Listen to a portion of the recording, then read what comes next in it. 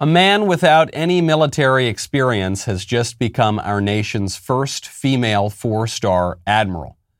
According to the news media, Dr. Rachel Levine has become the nation's first female four-star admiral. The only problem with those news reports is that he is not a four-star admiral, and he isn't a female, and he isn't Rachel, he's Richard.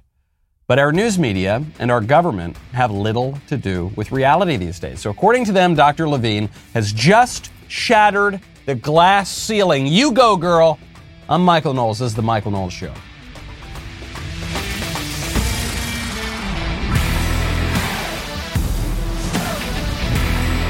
Welcome back to the show. My favorite comment yesterday from George Rapko, who says, in August, we mocked the Taliban for not being able to run an airport.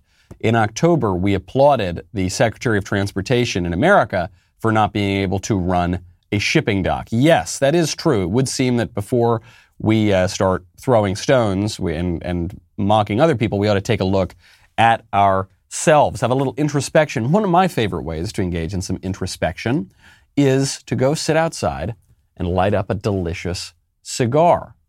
You know where I get my cigars? Thompson Cigar. I have been a customer of Thompson Cigars since I was 16 years old, since my mother bought me my first box of cigars for Christmas that year. There were not supply chains issues that year, so it was and I still have part of that box. They've got the biggest brands, the best brands. They've got even some smaller brands that you might not have heard of. They have absolutely the best prices. They're a wonderful, wonderful company to work with. I am more than happy to offer you my recommendations on what to go out there and get. That first box that my mother got me was the Oliva Series O, the little Perfecto cigar. It's absolutely great.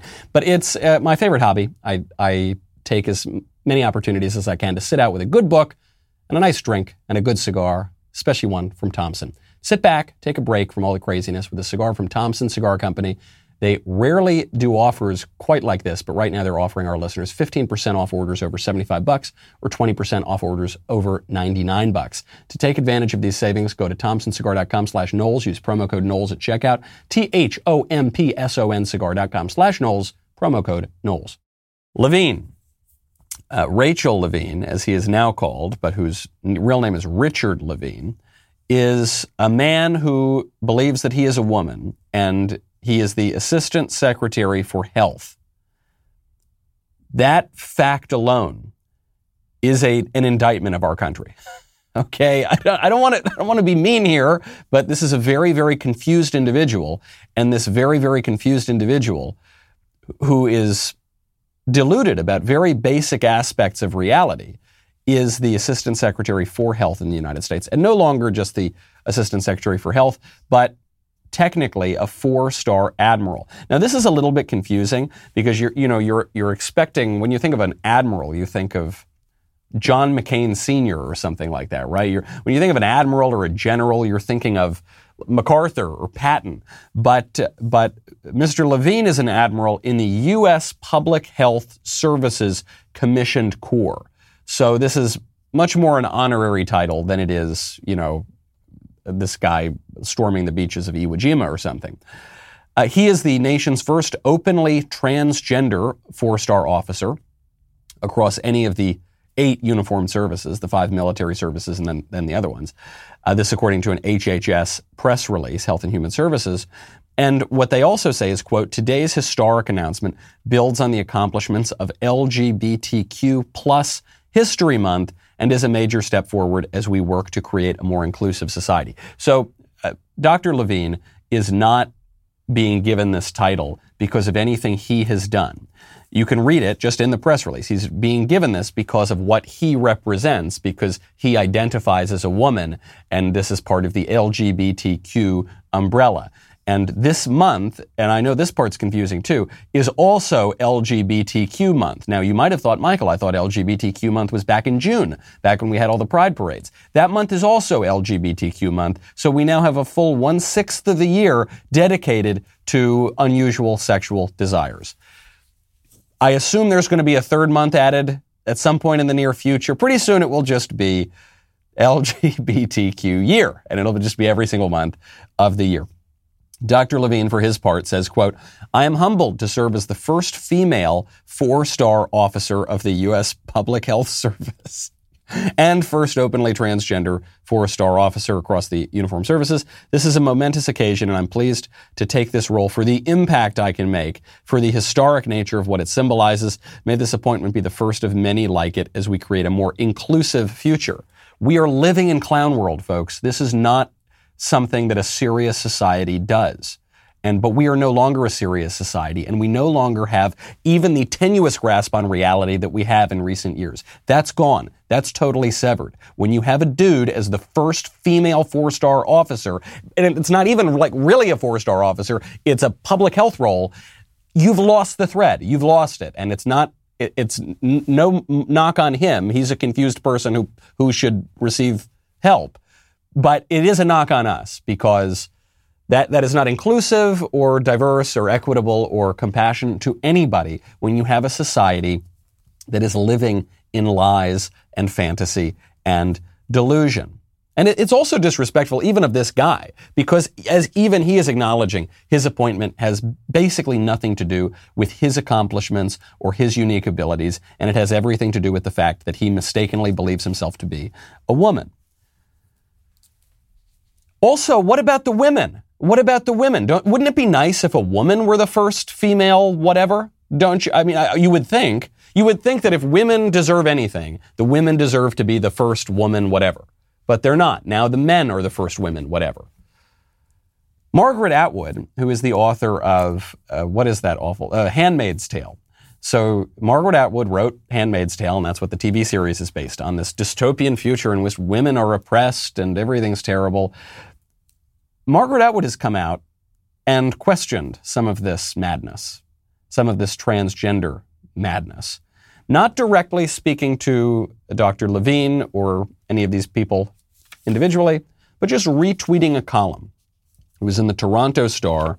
Headline is, why can't we say woman anymore? We're not allowed to say woman.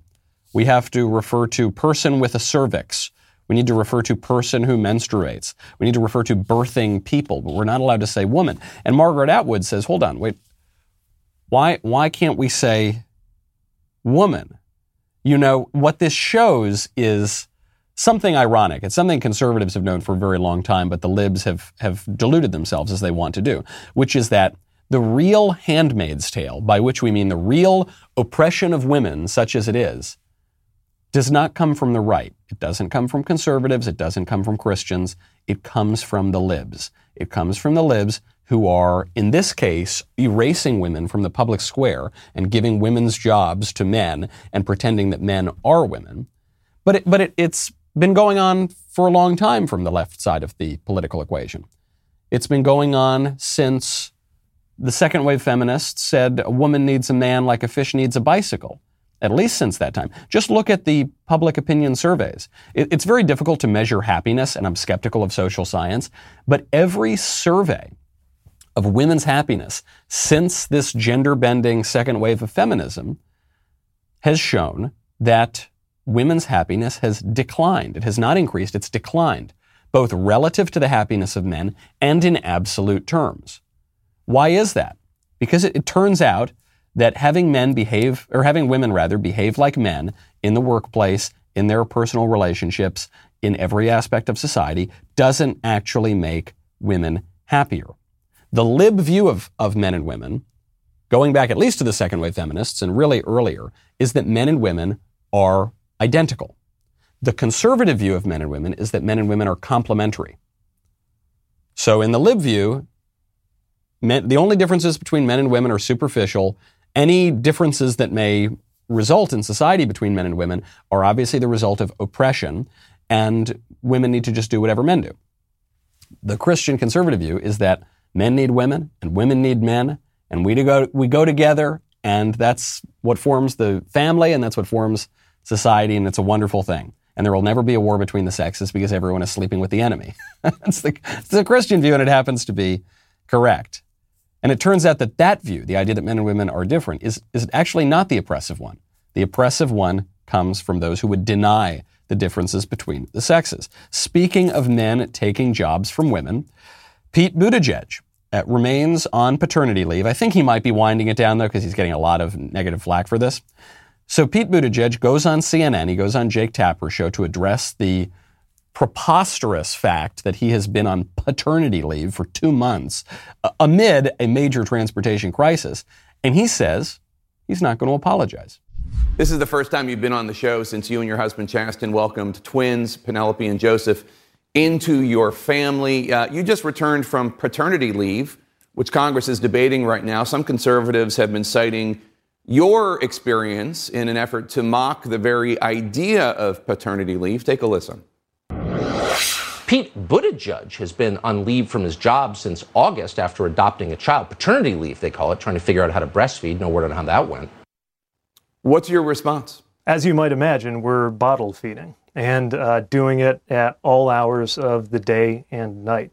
And I'm not going to apologize to Tucker Carlson or anyone else for taking care of my premature newborn infant twins. The work that we are doing is joyful, fulfilling, wonderful work. It's important work. And it's work that every American ought to be able to do when they welcome a new child into their family. It is joyful work. It is important work to raise a baby. It is. And families should do that. Cabinet secretaries don't get to play stay-at-home mom forever. They don't get to do it. You can do either one. You can either be a cabinet secretary and do your job, or you can play stay-at-home mom. You can't do both. You actually can't have it all. I agree with Buttigieg. Frankly, I think that being a mom and raising a baby and being the hand that rocks the cradle and rules the world, I think that's much more important than being the transportation secretary. Okay, I actually don't think it's that cool or great a thing to be the transportation secretary. But if that is your view, then quit, buddy, and let someone, because someone does actually have to do that job. So quit, let somebody do that job, and you can play stay-at-home mom and play with your kids. And that's fine. That's a great, but you can't have it all. And it's not just Buttigieg. It's a lie that our society has told ourselves, that we can do everything, we don't have to make any sacrifices, and we never have to have any limits or make any choices. And that is just a fantasy. When you want to limit the number of people who are coming into your house unannounced, I would strongly recommend you check out Ring. You know, I was on the road last week with my friend Senator Ted Cruz for our Verdict Live tour, and it was a whole lot of fun, but I know that sometimes my wonderful wife and cute little baby get a little bit nervous when I'm not in the house, okay? This is why I am so thankful for Ring. Ring Alarm will allow you to see and speak to whoever is at your door. You're very well aware of their wonderful doorbell and camera, but they'll let you keep an eye on every inch of your home, inside, outside the home. You can control it all from an app. If things go bump in the night, you don't need to be too worried. The house starts creaking or something. Or if you've got someone showing up to your door, a delivery man or a pizza guy, or your in-laws, and who knows how you're going to react to any of those things. Ring makes it really easy. It's so simple to install, even I can do it, and it's extremely inexpensive. Protect your home anywhere, anytime with Ring Alarm. Go to ring.com/Knowles for a special offer on the Ring Alarm Security Kit today. Build a system that's right for your home. Have it up and running in minutes. Ring.com/Knowles. Ring.com/Knowles. Speaking of babies, the CDC has just accidentally admitted that abortion is infanticide. How did they do this? Well, the way they did that is by admitting that an unborn baby is, in fact, a baby. The left tries to pretend now that unborn babies are not babies. They say, oh, it's a fetus. They don't know that the Latin word fetus means offspring. It means baby. They'll say it's an embryo. Okay, well, what is an embryo? An embryo is a small little baby.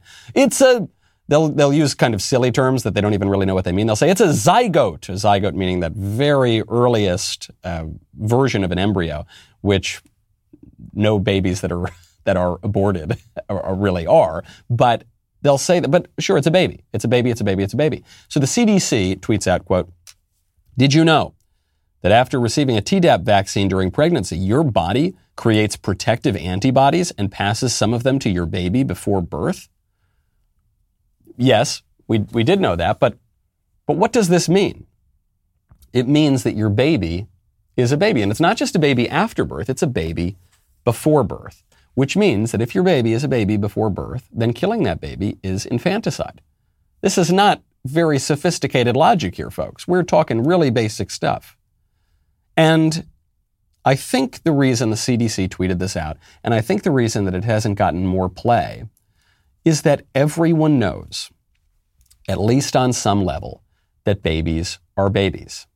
And we like to delude ourselves and we like to deny it. I mean, this is the thread that's running through our entire culture now, is just a deep level of denial based on preposterous ideologies that have no relation to reality. But I think we all know deep down that the baby actually is a baby. This is why, in at least many states, if you kill a pregnant mother, you are charged with double murder.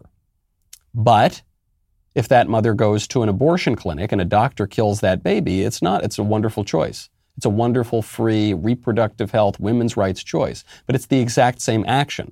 And the same action can't be two contradictory things at the same time. And the CDC, follow the science, the great authority of the CDC, is admitting that this is the case. And the question for us politically is, okay, we know the science, we know that the baby is a baby, and anyone who's being honest with himself will admit that. So what are we going to do about it? Naomi Wolf, the feminist, but at least she's something of a more honest feminist, Naomi Wolf came out some years ago and said, look, we need abortion, and abortion's good, and we should support abortion, but we need to admit that we're killing a baby in his full humanity, and we're doing it for the autonomy of women, so that we can pretend that men and women are exactly the same, and they won't have any unique constraints or limits or responsibilities. So, okay, at least that's a somewhat honest argument. The left can't bear that argument because it's so deeply immoral.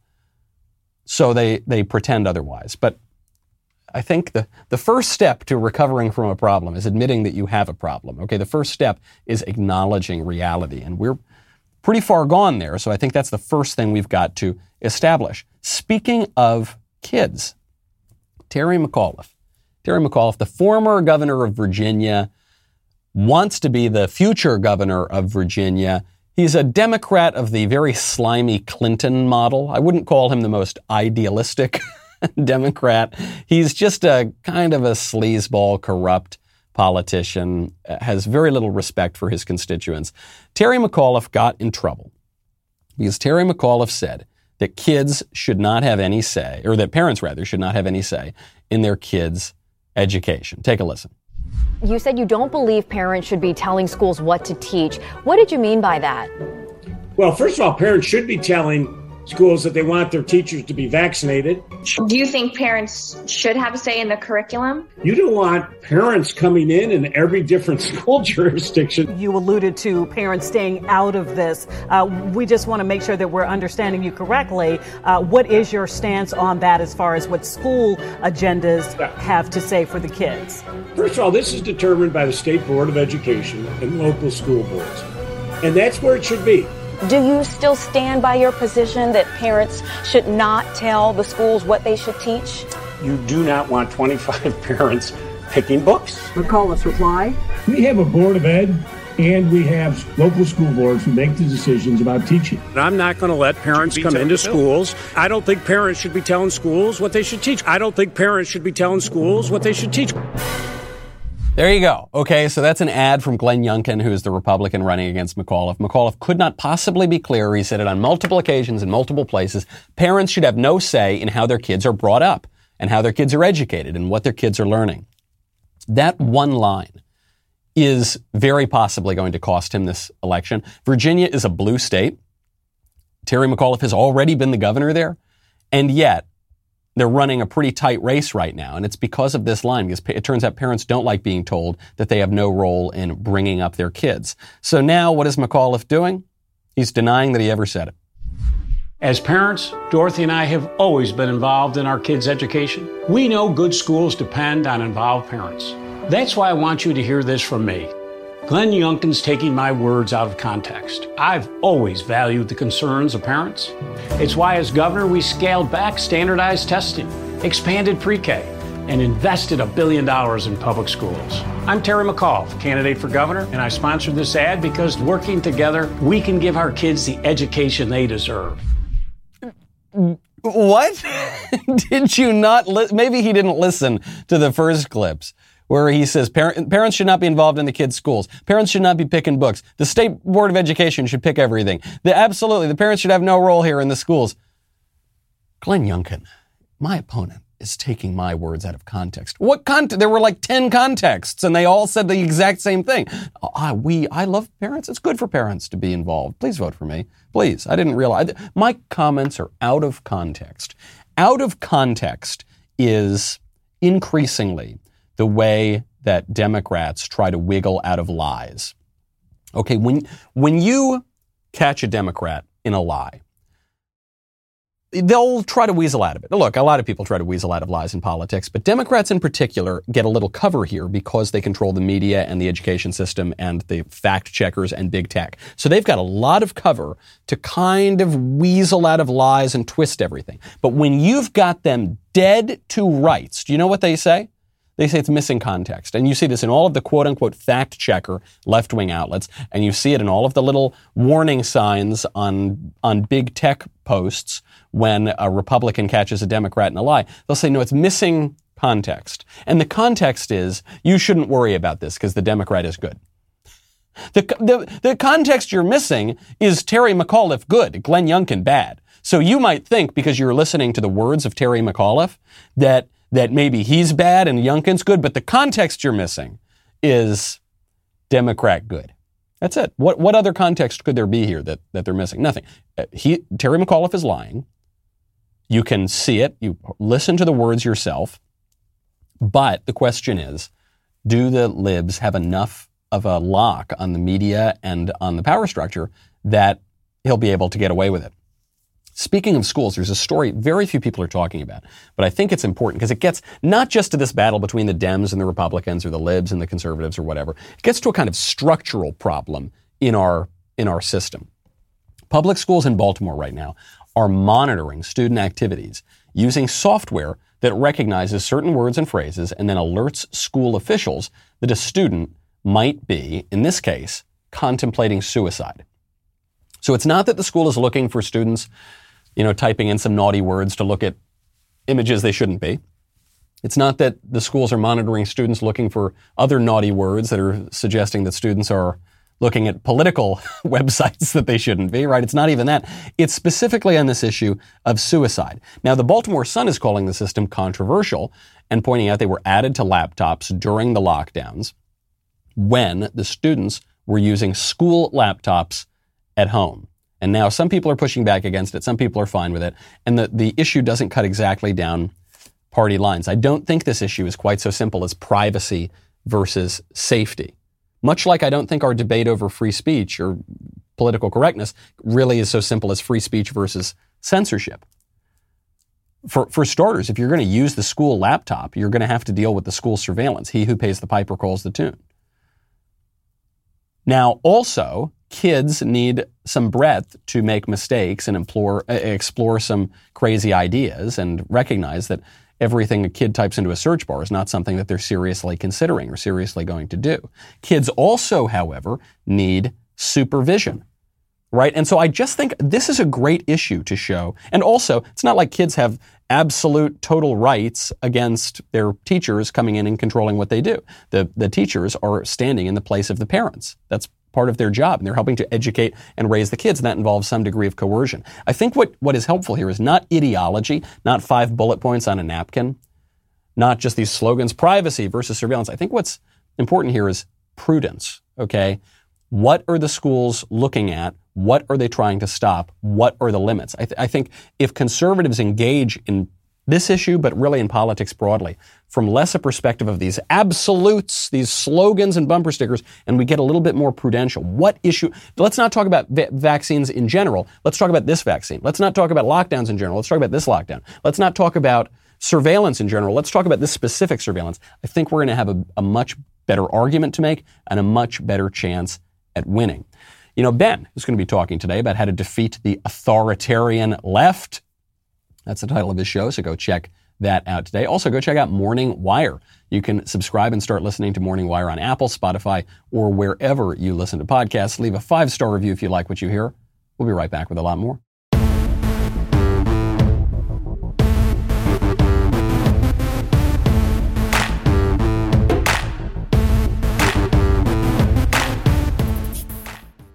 You may have noticed that things cost a little bit more money these days. Gas costs more, eggs cost more, milk costs more. You may have noticed it's harder to get the things that you want to get. The stores are increasingly bare, and the authorities are telling you, get ready, because the stores are not going to be that well stocked. You might not be able to get Christmas presents for your kids. Well, the Washington Post is here to tell you to stop complaining about that. This was an amazing opinion piece from Micheline Maynard in the WAPO. Headline, "Don't rant about short-staffed stores and supply chain woes." Goes on to set up the issue and says, American consumers, their expectations pampered and catered to for decades, are not accustomed to inconvenience. Customers' persistent whine, why don't they just hire more people, sounds feeble in this era of the Great Resignation, especially in industries such as food service with reputations for being tough places to work. Rather than living constantly on the verge of throwing a fit and risking taking it out on overwhelmed servers, struggling shop owners, or late arriving delivery people, we do ourselves a favor by consciously lowering expectations. Okay, so first, just in general, it's always good to be polite to people. It's always good to be charitable and compassionate. That's not what this column is saying. What this column is saying is just the latest and most extreme expression of something that the left has been telling us for decades. Lower your expectations. Lower your expectations. Don't do as much. Don't drive as much. It'll harm the environment. Don't work as much. It's bad to work. Stay home. Don't worry. Use government programs. Don't expect the same political rights you once had. We can't have that anymore. You're going to lose some of those political rights. Don't expect as prosperous a future as we once had. Look, the 20th century, there was a lot of prosperity in America. You're not going to get that anymore. Don't expect the same freedoms that you once had. Just lower your expectations. This is the cry of a regime that knows that it's in trouble. The regime saying, stop criticizing us, stop questioning us, just shut up and deal with it, okay? And don't raise any questions about it. This is the best things could possibly be. Everything's right. We've made all the right decisions. So even though everything's falling apart around you, just know that you have no right to criticize us. This reminds one of the Soviet Union, doesn't it? Obviously, the gas lines and the food shortages, I mean, that very directly reminds one of the Soviet Union. And it raises some questions about the stability of our regime. There were three big ideologies in the 20th century: fascism, communism, and liberalism. And fascism was the first one to fall. That one fell after the Second World War. Communism was the second one to fall. That one fell after the Cold War. And then we were told that liberalism has won. We have reached the end of history. Liberalism is going to be the dominant ideology in perpetuity until the earth fizzles and the sun explodes.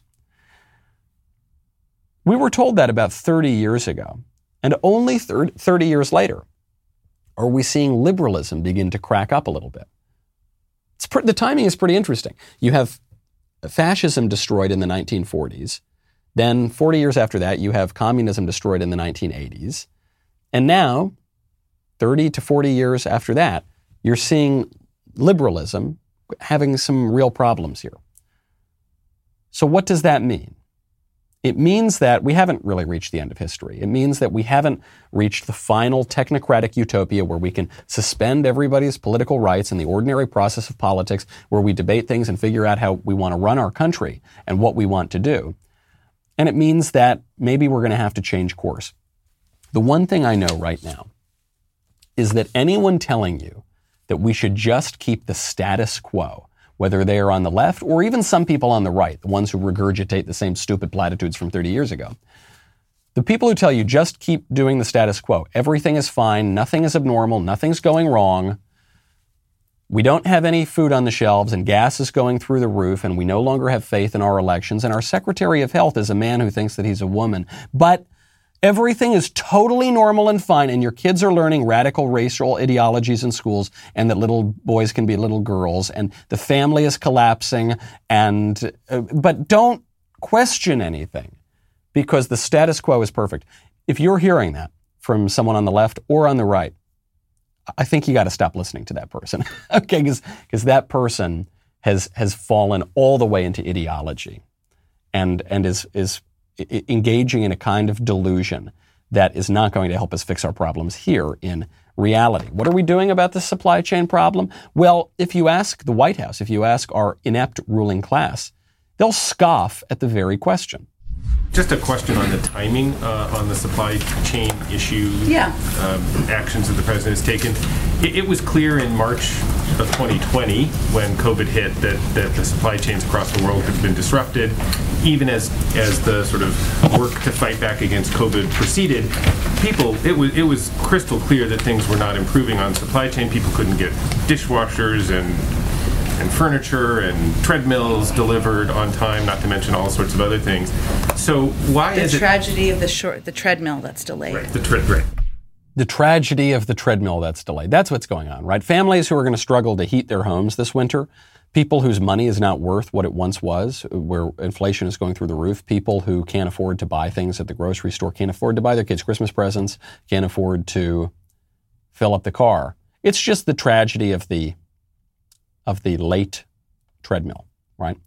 And what Psaki is implying here is that the supply chain issues and the inflation, it's a high-class problem. This is what the White House Chief of Staff said, Ron Klain. Of course, the opposite is true. Not only does inflation not disproportionately hurt the rich, it disproportionately hurts the poor. And this has been true for a very, very long time.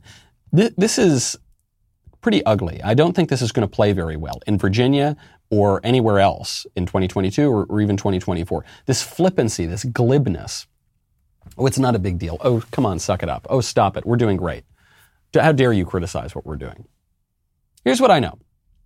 Before Donald Trump was sort of backed into a corner, I think, and allowed Dr. Fauci and the libs to shut down the world. It's not as though Trump shut down the world. He allowed it to happen, but he wasn't exactly pushing for it, and he was trying to end that lockdown early. And then a lot of Republican governors did end the lockdowns early. But before that, things were going pretty great under Trump.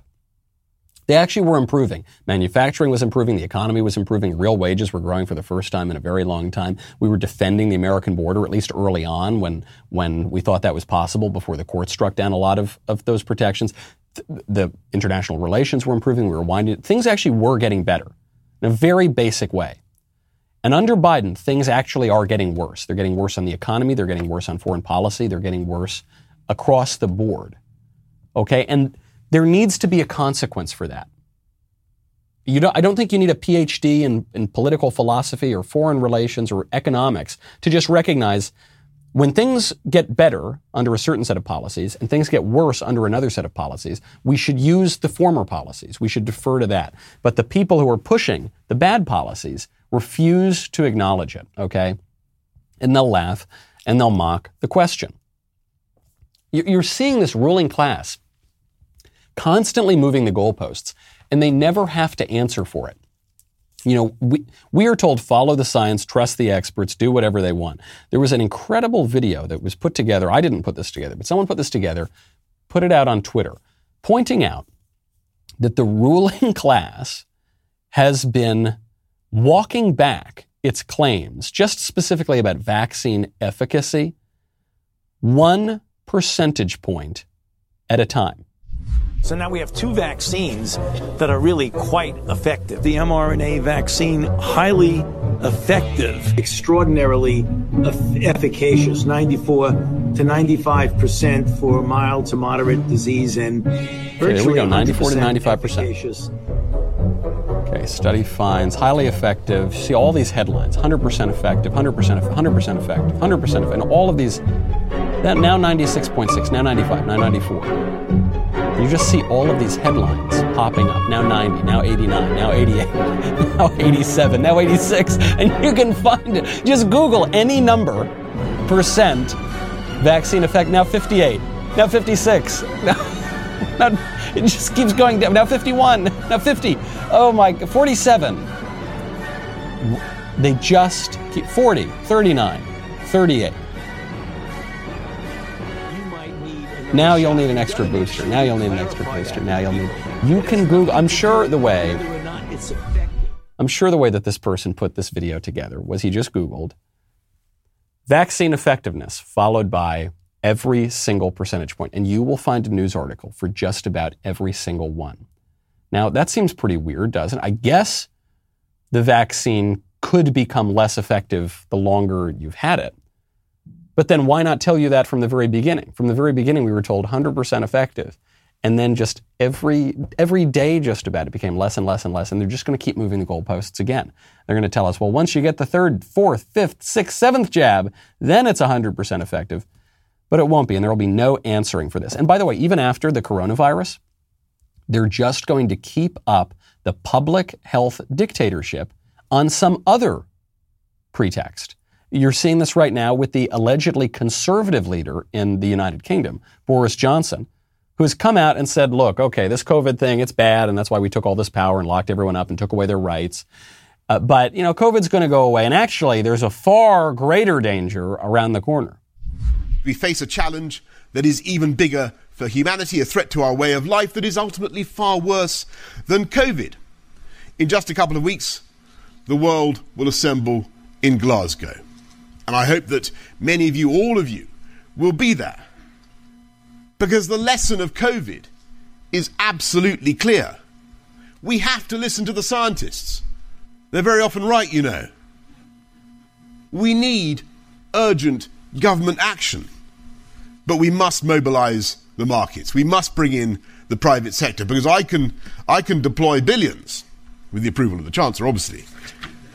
But you in this room, you can deploy trillions.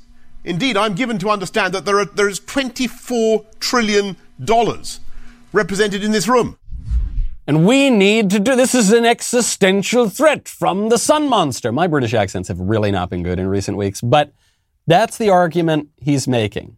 This is the allegedly conservative leader. Oh, COVID is really bad, and that's why we upended society and standards and took everyone's rights. But once that goes away, it's climate change. That's the big one. And notice what he's saying here, too. He's saying it's not just enough for the government to focus on this. The quote-unquote private sector needs to as well. The corporatist public-private partnerships, we all need to push the same radical agenda that takes away people's rights, takes away their traditions, upends their way of life, and tells them to lower their expectations of what they can do, where they can go, how they can behave. And it's never going to end. And some of us have been telling you from the very beginning of the lockdown and the epidemic on COVID that this is never going to end. It won't really be 15 days. It's going to go on forever and ever until we take that power back. And people have said, oh, it's a conspiracy theory. Oh, you're just worried. Oh, you're hysterical. Well, there it is. There's Boris Johnson telling you. And he's not even the Lib candidate. He is ostensibly the conservative. It's not really right versus left here. It's the whole system. You are seeing a crisis of the regimes. It's sometimes called neoliberalism. But that's where you're seeing the crisis. It's not just one party or another. I mean, I'm all for owning the left, and I'm all for, smacking down and destroying the Democrats or whatever. But it's really bigger than that. It's really the whole system. Meanwhile, when you look outside of the West, the situation is even bleaker because our enemies, the people who are challenging our global hegemony, the people who come from different cultures and a different civilization, are eating our lunch. Speaking of foreign nations and trusting the experts, China has just launched a hypersonic missile that can be fitted with a nuclear warhead. And what this means, in layman's terms, as I understand them, I'm no rocket scientist myself, is that you've got some missiles that can fly through the air. And then you've got some missiles that can fly up and up and up higher, so it's a little easier to move, and then it comes back down, right? And you have missile defense systems to deal with these. But then you've got some missiles that go way, way up, really, really high, where they can then fly, outside the intense pull of Earth's gravitation. They can fly really, really far distances, really, really quickly, and then come right back down and hit their target, even if their target's on the other side of the world. And missile defense systems are not particularly effective against this type of warhead. And China just tested one. They tested a drive-by, trial nuclear missile, and it was quite effective. We are here in the United States are worried about germs, and germs that, by the way, China sent to us. And we are here in the West broadly worried about the sun monster and trying to shut down our way of life because of the sun monster. And we are here in the West throwing parties for ourselves to celebrate the fact that a man is the first woman admiral, even though he's never been in the military a day in his life, and how wonderful this is, and creating now multiple months to celebrate people's sexual desires and diluted gender identities. And we're just so happy about it. And we couldn't pat ourselves on the back any harder. I'm going to have a bruise on my back from how much I'm patting myself on the back here in the West. Meanwhile, while we are twiddling our thumbs and worse, our enemies are testing out hypersonic missiles. Hey, White House. Hey, Jen Psaki. What do you think about this development that our number one enemy is testing out these extraordinary weapons that could pose a serious threat to our interests and even to our nation? What are we supposed to do about that, Jen Psaki? Can you comment on reports that China tested a nuclear-capable hypersonic missile over the summer to the surprise of U.S. officials? Are these accurate, and do these raise concerns about China's nuclear capability? Well, I know Secretary Austin, I should say, was asked this question this morning and addressed it, but I'm not going to comment on the specific report. I can say and would echo what he said, which is generally speaking, we've made clear our concern about the military capabilities that the PRC continues to pursue. And we have been consistent in our approach with China. We welcome stiff competition, but we do not want that competition to veer into conflict, and that is certainly what we convey privately as well. We welcome stiff competition? Your answer to our greatest geopolitical adversary developing a weapon that we can't quite beat at the moment, a weapon that could land a nuclear warhead in the United States very, very, very quickly. Your answer is, we welcome stiff competition? What planet are you living on? This kind of talk, it sounds like it's just more of the same glib and flippant talk that we've become accustomed to from Jen Psaki. And to a degree, I suppose it is. But it's deeper than that. It comes from the rot of this liberal regime that believes that people don't really go to war all that much and that people don't really have fundamentally opposing interests and cultures, but that we're all just trying to make a buck. Look, and once we get some more jobs and iPhones for people in Afghanistan, they're going to stop warring against one another. That's what Barack Obama told us. Once we open up a few more markets, once we send a few more movies over there to China, once we buy a few more sneakers from their Nike factories, we're not going to go to war. We don't look, we're all just trying to make a buck. It's just the free marketplace of ideas, the free marketplace of literal markets. We just welcome that stiff competition. I do not welcome nuclear competition from our chief enemy, okay? I don't. At least I don't.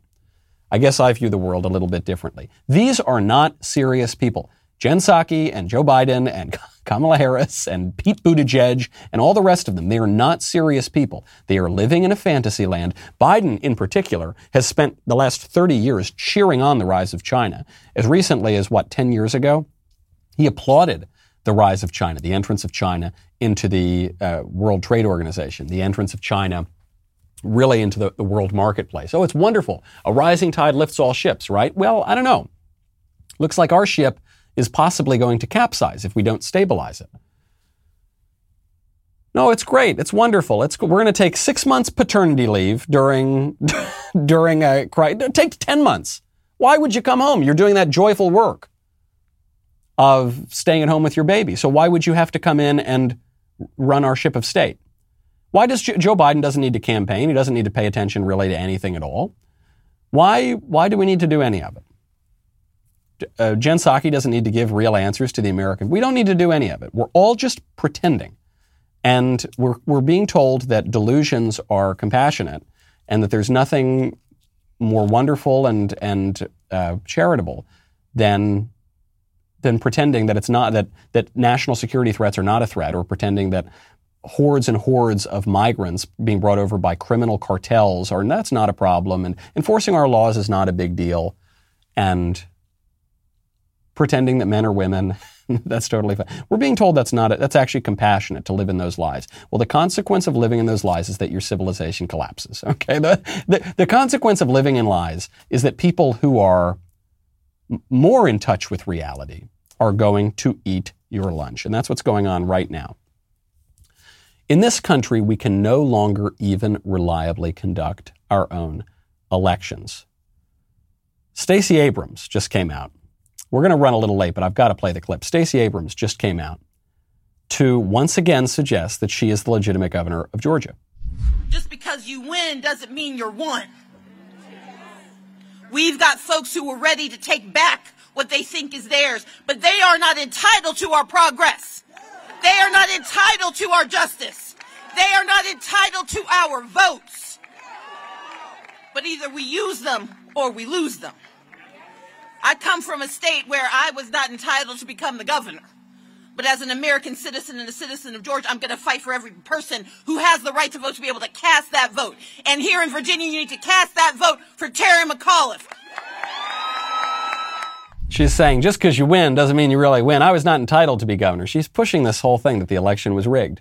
Now, I was reliably informed that if you question election results, you're an insurrectionist, terrorist, threat to our democracy. So these are, obviously, whenever people bring up January 6th or the insurrection, whatever, I mean, just mock them, just laugh at them. They're not being serious. They're being very disingenuous. But furthermore, it's worth pointing out that since at least the year 2000, if not sooner, we have not been able to conduct elections where we trust the results. The left didn't trust the results in 2000. The left also didn't trust the results in 2016. The right didn't trust the results in 2020.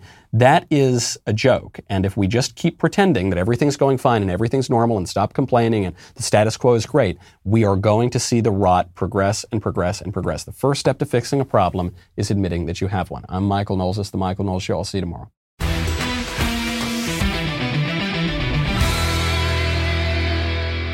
If you enjoyed this episode, don't forget to subscribe. And if you want to help spread the word, please give us a 5-star review and tell your friends to subscribe. We're available on Apple Podcasts, Spotify, and wherever else you listen to podcasts. Also, be sure to check out the other Daily Wire podcasts, including The Ben Shapiro Show, The Andrew Klavan Show, and The Matt Walsh Show. The Michael Knowles Show is produced by Ben Davies. Executive producer, Jeremy Boring. Our technical director is Austin Stevens. Supervising producer, Mathis Glover. Production manager, Pavel Vidovsky. Editor and associate producer, Danny D'Amico. Associate producer, Justine Turley. Audio mixer, Mike Coromina. And hair and makeup by Cherokee Hart. The Michael Knowles Show is a Daily Wire production. Copyright Daily Wire 2021. Netflix employees stage a walkout in protest of Dave Chappelle's comedy show as the CEO of the company begins to cave. Also, Jen Psaki has a good laugh over the supply chain crisis. Texas passes a bill banning biological males from female sports, and the media reacts in predictable fashion. And is there systemic racism in the zookeeping community? The Washington Post says there is. We'll discuss that important issue and much more today on The Matt Walsh Show.